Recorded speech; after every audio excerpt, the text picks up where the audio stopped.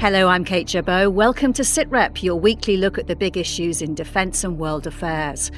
Russia claims Ukraine is about to detonate a radiological dirty bomb on its own territory. This is absurd. Allies reject this blatantly false accusation. Why has Moscow made this claim in top-level phone calls to the West? And has it damaged the system meant to protect us from a catastrophic miscalculation? As Russian men sent to fight in Ukraine go public with their complaints, we talk to a campaigner helping them fight conscription. I'm getting thousands and hundreds of calls from both soldiers and officers alike who are in Ukraine that should have never been mobilized, that are dealing with extreme difficulties because of medical conditions. And a century on, why All Quiet on the Western Front has been remade for the Netflix generation. The story of war, unfortunately, is pretty difficult, miserable conditions. They are fighting from trenches on the front line in Ukraine. We, the West, may not be physically part of Russia's war in Ukraine, but we are in a war of words with Moscow, and it's reached new heights this week. Russia's defence minister requested and held talks with the British, French and American defence secretaries. He told them Ukraine was planning to detonate a radioactive dirty bomb on its own territory. That is transparently false, according to the UK and its allies. But the Kremlin's claim has been repeated at the UN Security Council to China and India, even in a phone call requested by Moscow between the head of its armed forces and the UK's Chief of Defence Staff, Admiral Sir Tony Radakin. So what's actually going on here? Is it a false flag operation, simply an attempt to scare? Or does Russia genuinely have intelligence of a dirty bomb plan? Well, with me as always, Professor of Defence Studies Michael Clarke and Hamish de Bretton-Gordon, former commanding officer of the UK's Joint Chemical, Biological, Radiological and Nuclear Regiment. Hello to both of you. Hamish, let's start with the concept of a dirty bomb. This is not a nuclear weapon, is it? The concept is a conventional bomb laced with radioactive material like uranium that could spread radioactive particles far and wide in the explosion. To me, it is a complete chimera, which is a Greek mythological character, half goat, half lion and half dragon. In other words, a complete fantasy. I've never heard or known of any successful detonation of a dirty bomb. The explosion would be the most dangerous part of it. But it strikes me is part of the sort of Russian false flag and probably mainly focused at the domestic audience who are, seeing tens of thousands of soldiers coming back in body bags. But as far as, the fact that Ukraine might be thinking about a dirty bomb is quite reprehensible. There's no evidence to it. I think it's very unlikely that we'll see any nuclear activity. And you say this is a fantasy, but a dirty bomb has been made in the past elsewhere by Chechen fighters in the 1990s. In fact, two, although never used. Well, that's true. Absolutely. My point being is that, these are not nuclear explosions. They're no more dangerous than a conventional bomb. The radiation might cause some issues, but to have a nuclear effect, you need some sort of chain reaction or an accelerator to create a massive and dangerous explosion with a lot of radioactive fallout. So what we're talking about, to me, is something that is fantasy and is there to terrify. Because I think, with a chemical and nuclear type weaponry, it is the psychological impact that is 10 to 1 the physical. And that appears to be the case here, and part of a Russian false flag, maybe linked to potential battles in Kherson and elsewhere, who knows? But I think it is something, I'm delighted that all the West have called them out on this. Yeah, Mike, if the intention is psychological, what does Russia stand to gain by making this claim? Well, I think this is more directed at the Russian public than anybody else, to indicate that the war is getting serious and that it may be a danger. I mean, Hamish says, this is a fantasy idea. The Russians sort of have a word for this, which is vranyo, very useful word, vranyo. And it means, I know you don't believe me, and actually I don't believe me either, But this is my story, and I'm sticking to it, Vranyo. And it's used in the context of fairy tales very often, a story that we both know isn't true. And that's what the Russians are doing. And in a way, it's a double bluff, because they're saying, you in the West think that we are preparing a false flag operation. That's why we're doing this. So be afraid, just in case we are preparing a false flag operation. Yeah, Hamish, Ukraine's saying this is a false flag operation. Russia is actually planning to deploy a dirty bomb itself. Both countries have radioactive material. They both have high explosives. So it looks like either one could easily combine them into a dirty bomb. Well, technically you're absolutely right there, Kate. But it makes absolutely no sense at all to do this. I think it is part of the Russian, what I call unconventional warfare.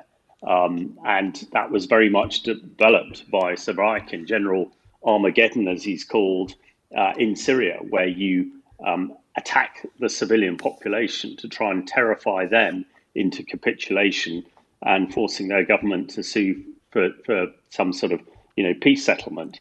So that's what I think it is all about here. I think there is no indication that the Ukrainians would do this. Why would they? Their conventional forces are having the upper hand against Russian conventional forces, which is why I think the Russians more and more are turning towards this sort of unconventional warfare, as I call it. As you said, Hamish, a dirty bomb has never actually been successfully used, but Israel has done tests to see what the effects would be. What impact would they have above a conventional explosion?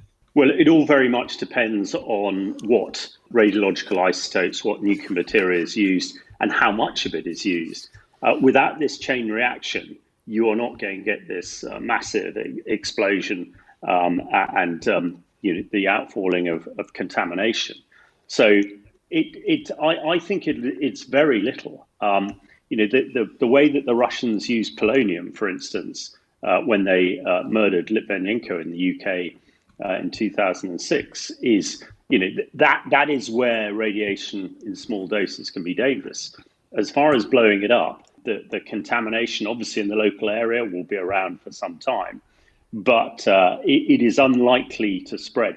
I think of more concern is the blowing up of nuclear power stations. And only yesterday, the Ukrainian government were claiming that there was clandestine activity happening at the Zaporizhzhia nuclear power station. Now, if the Russians blew that up, we would see huge amounts of contamination at the moment across Europe, because that's what the meteorological conditions are telling us. And of course, we saw what happened with Chernobyl. A lot of that radiation actually fell in North Wales. So when I hear threats of dirty bombs and I see what's going on at Zaporizhzhia, and from a strategic position as far as the military is concerned, if they blew up Zaporizhzhia, the radiation would go across the front of the Ukraine attacking forces into Kherson. So, that might be a reason that they're threatening dirty bomb, so that they can potentially use Zaporizhzhia nuclear power station in their defense of Kherson. Hopefully this is all fantasy and it won't come to it, but we need to watch it very closely. It is a terrifying thought. Mike, I listed some of the many top-level phone calls discussing all of this. It is striking that at a time when diplomatic ties are almost broken, Russia has used communication channels designed to prevent a major miscalculation or accidental escalation by either side. Yes, and the military always do. They always try to keep their channels open, because if the military don't talk to each other, then there is no communication. You're talking there, fellow professionals speaking to each other. Although it is reported, I'm not sure how genuinely, but it is reported that the defence ministries in Britain, America and France have asked the Russian defence ministry not to keep calling them unless they've got something more important or more honest to talk about. They've actually hit back about this and said that, look, these calls are really not very helpful. Please don't make them unless you've got something else to say to us. That's a rumour that's going around. I'm not sure if it's true. If we don't trust what Russia's saying in these channels designed to prevent a miscalculation, does that make things more dangerous? Yes, it does. The channels have to stay open one way or another. I think when we're talking about what these channels are used for, that's a separate issue. But the military will always try to talk to each other, because the bottom line is we can't say that we'll never fight, but let's make sure we don't fight over an accident. Hamish, the UN nuclear watchdog, the IAEA, has dispatched inspectors to 2 sites at Ukraine's request to verify activities there. How do those inspections actually work? How can they be sure a bomb hasn't been made and hidden somewhere? Well, I think this is very welcome.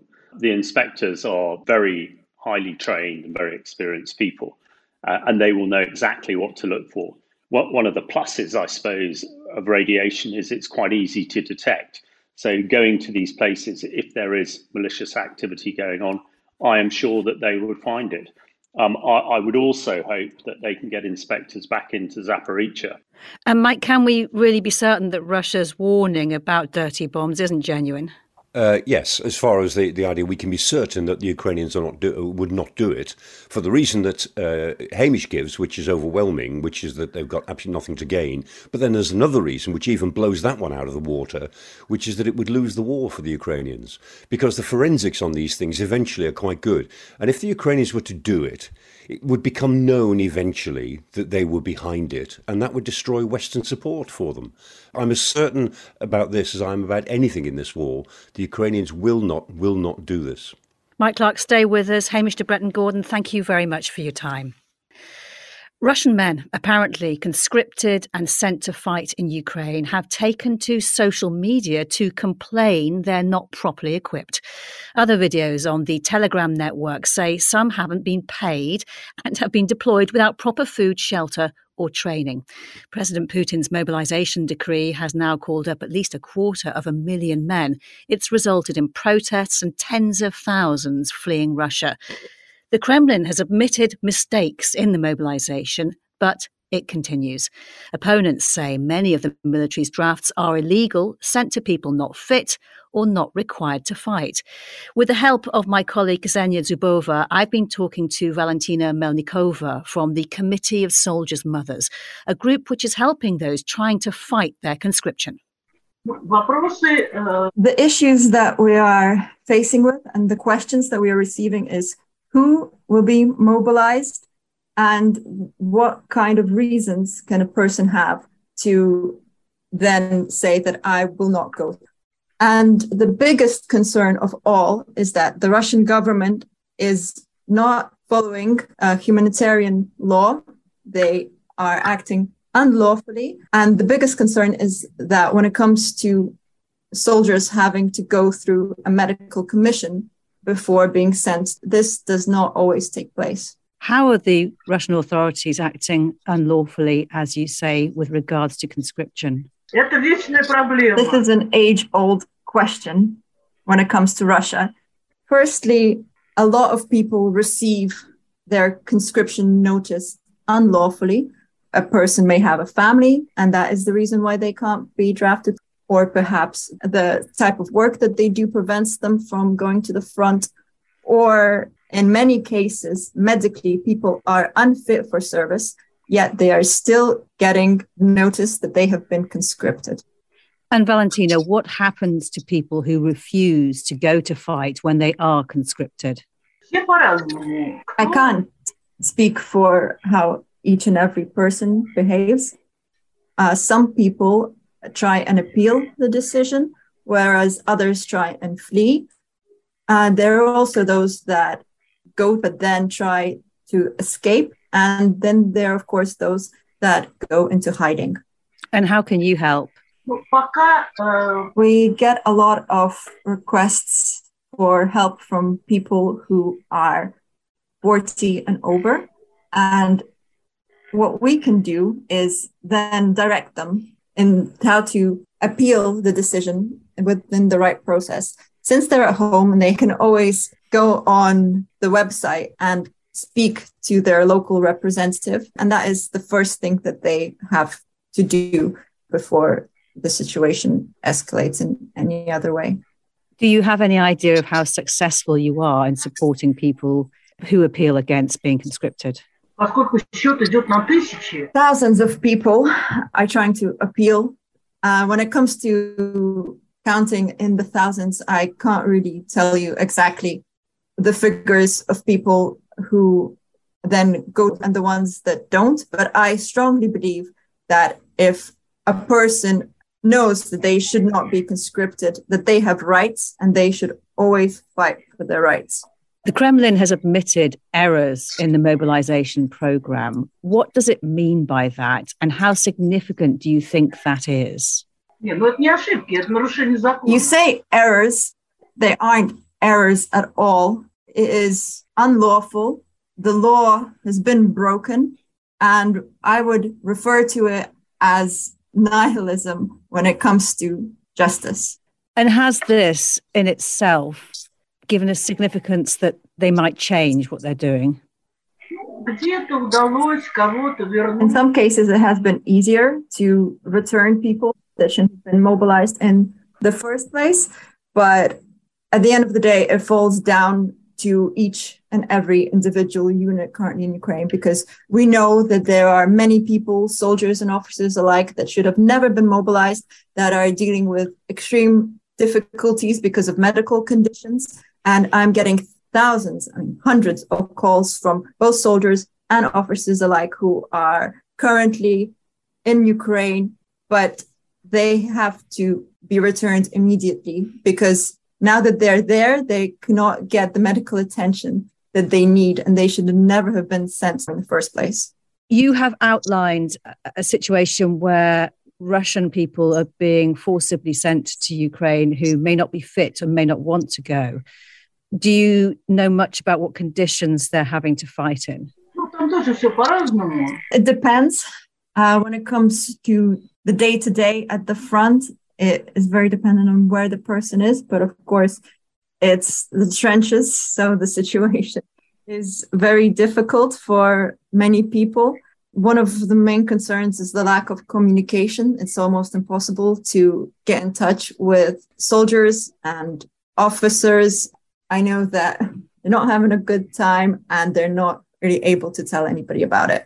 Does your work and public opinion make a difference in the Kremlin's decisions, do you think? I myself was surprised that, yes, in fact, my work does have an effect, and it has a very strong effect.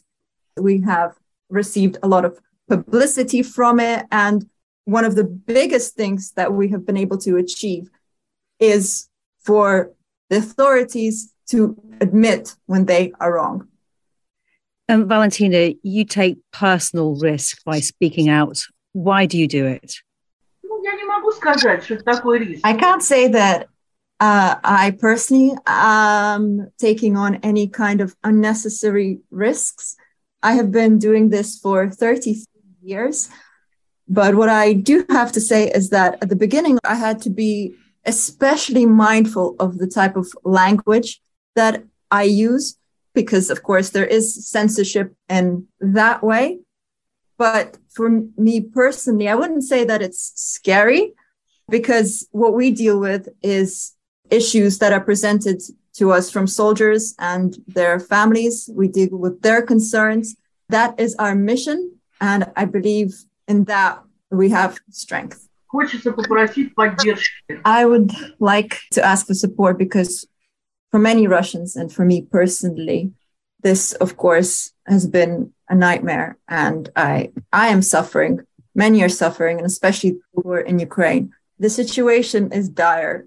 When I speak about support, I'm talking about international organizations who can provide publicity to what is happening and can give a voice to those in Russia who currently cannot speak for themselves. We are silenced. What is happening right now in Ukraine is horrific, and it is on the verge of total destruction.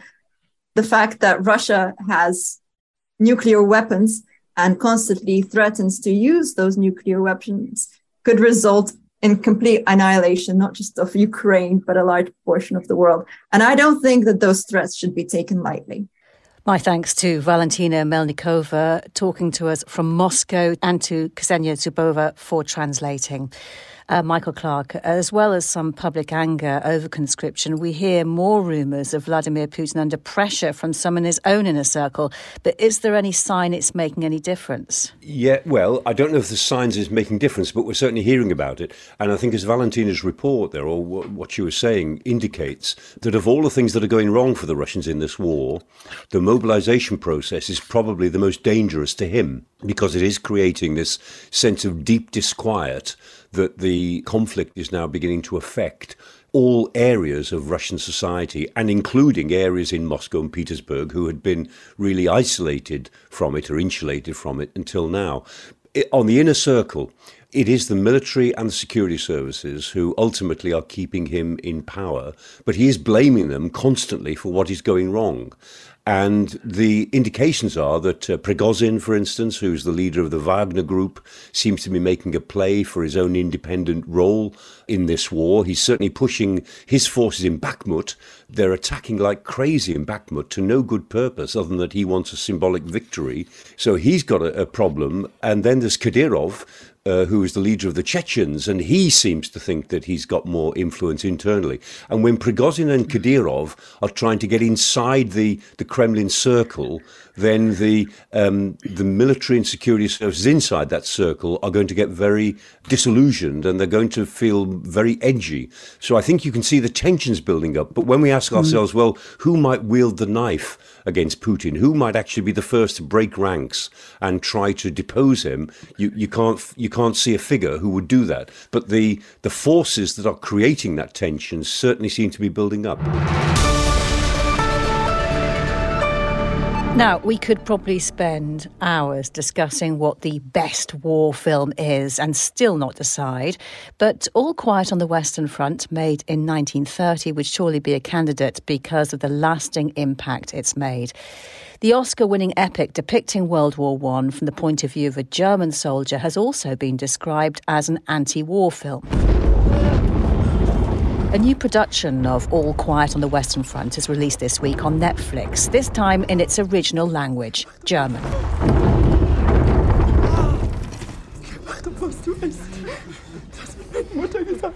The book which inspired the films was hugely controversial when it was published in 1929. The author, Eric Remarque, drew on his own experiences to give a graphic account of the mental and physical impacts the war had on German soldiers. It sold well, but angered some who had served, and was banned in several European countries as anti-war propaganda. But more than 90 years later, is a remake of All Quiet on the Western Front still relevant? The theme certainly runs through to today in Ukraine. Rupert Wheelock is an army veteran and military historian. The story of war, unfortunately, is one of pretty difficult, miserable conditions for whoever is fighting. Although, of course, the geography is very different. As I understand it, they are fighting from trenches on the front line in Ukraine, and so that will come to people's mind. The book, which the latest film is based on, describes in graphic detail the confusion, the carnage and futility of the war. And its author, Eric Remarque, had first-hand experience of all that. So it's an honest account. How important is it to have that kind of experience in writing a book about war?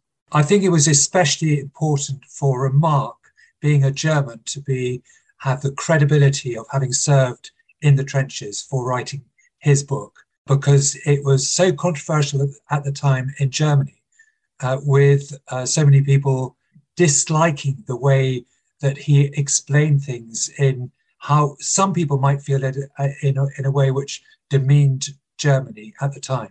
Interesting you say that, because Remarque is quoted saying this is neither an accusation nor a confession, which would seem to indicate a position of impartiality. Can you really be independent, though, when you clearly fought on one side? I think you can.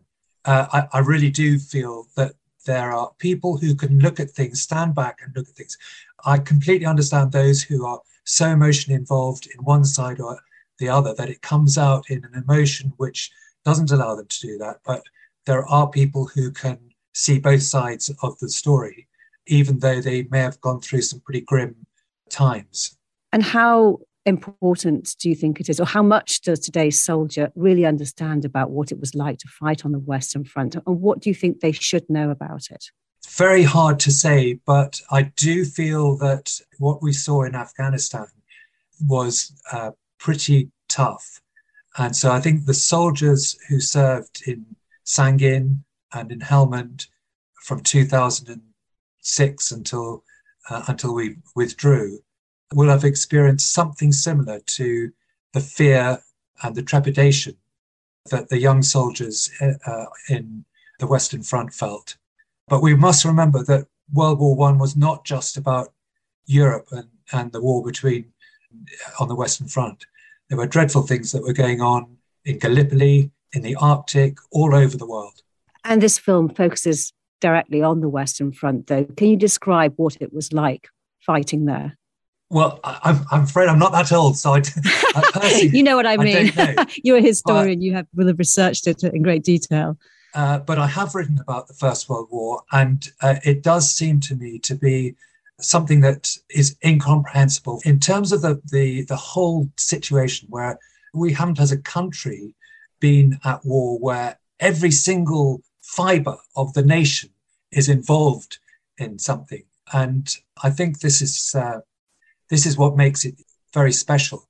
I'm really looking forward to this film. I think it, from the teaser, it looks really outstandingly made. I mean, we've had a succession of really good World War I films since Steven Spielberg's War Horse, and more recently 1917, and the Sam Mendes film, which gives a new perspective, and Peter Jackson's They Shall Not Grow Old.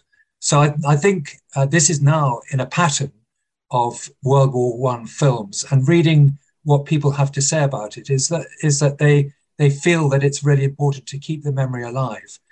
There was a possibility in the last few years when the 100-year commemoration ended. People felt that it might diminish in some way the memory of the First World War. But a film like this will bring it back to the forefront of people's minds. There are familiar themes such as issues of mental health and life after service, both of which present real challenges today. Was it ahead of its time then? I think this is really good because the service charities in Britain at the moment are having a great difficulty fighting their cause for funding. And I think something like this film will help them in jogging people's memory about, or their mind about, how dreadful the psychological impact of the First World War was, and the soldiers who have come back from Afghanistan at the front line in the last 10 or 15 years. It's said very much to be an immersive watch. Do you think soldiers, for example, those who fought in Afghanistan, will appreciate or enjoy watching this kind of film, or is it something they won't want to watch and it's more for the general public? I think it's for everyone. I think personally that there are two sorts of emotional war film. There's the ones that make you weep, and they're the ones that hit you like a punch in the solar plexus. And I suspect this might be one of those films which does both. Rupert Wheelock on the Netflix remake of All Quiet on the Western Front. Michael Clark, there's a real difference between the films of the World Wars, isn't there? The Second World War tends to be more about the big action. World War I, because of its different nature, the films tend to be more visceral and human. Yes, I think that's a fair point. They are. And, you know, Erich Maria Remarque, he was writing in the Second World War as well. I mean, he was a refugee, in a sense, from the Nazis. He had to live abroad because All Quiet on the Western Front was regarded as unpatriotic. And he continued writing. And he produced a book, which I've been very fond of, called A Time to Live, A Time to Die, about the Second World War, which is about a German soldier, coming back from the Russian front and meeting his childhood sweetheart in Berlin, just about as Berlin was being destroyed and was about to fall. And it became a film. The title was changed. It became A Time to Love, A Time to Die. And it's a real weepy. But he himself appears in the film. He takes a small role in it as an older man, so you can see him. And there he is. I mean, he was one of the authors who bore a sort of an everlasting witness to both the First World War, the Second World War, and the Cold War. You know, sometimes writers writing fiction are able to give us a deeper truth about things that non-fiction writers cannot produce. They tell a truth that you can't get at in any other way. And I think he was one of the writers who did that for 2 world wars and a Cold War. Professor Michael Clarke, thank you very much. And my thanks to all of our guests. That's all for now. We'll be back with another SITREP next Thursday. And if you want to listen online anytime, you can now find us at the Forces News YouTube channel, as well as our home at bfbs.com/sitrep, or wherever you download your podcasts. For now, though, from me, Kate Chabot, thank you for listening. Bye-bye.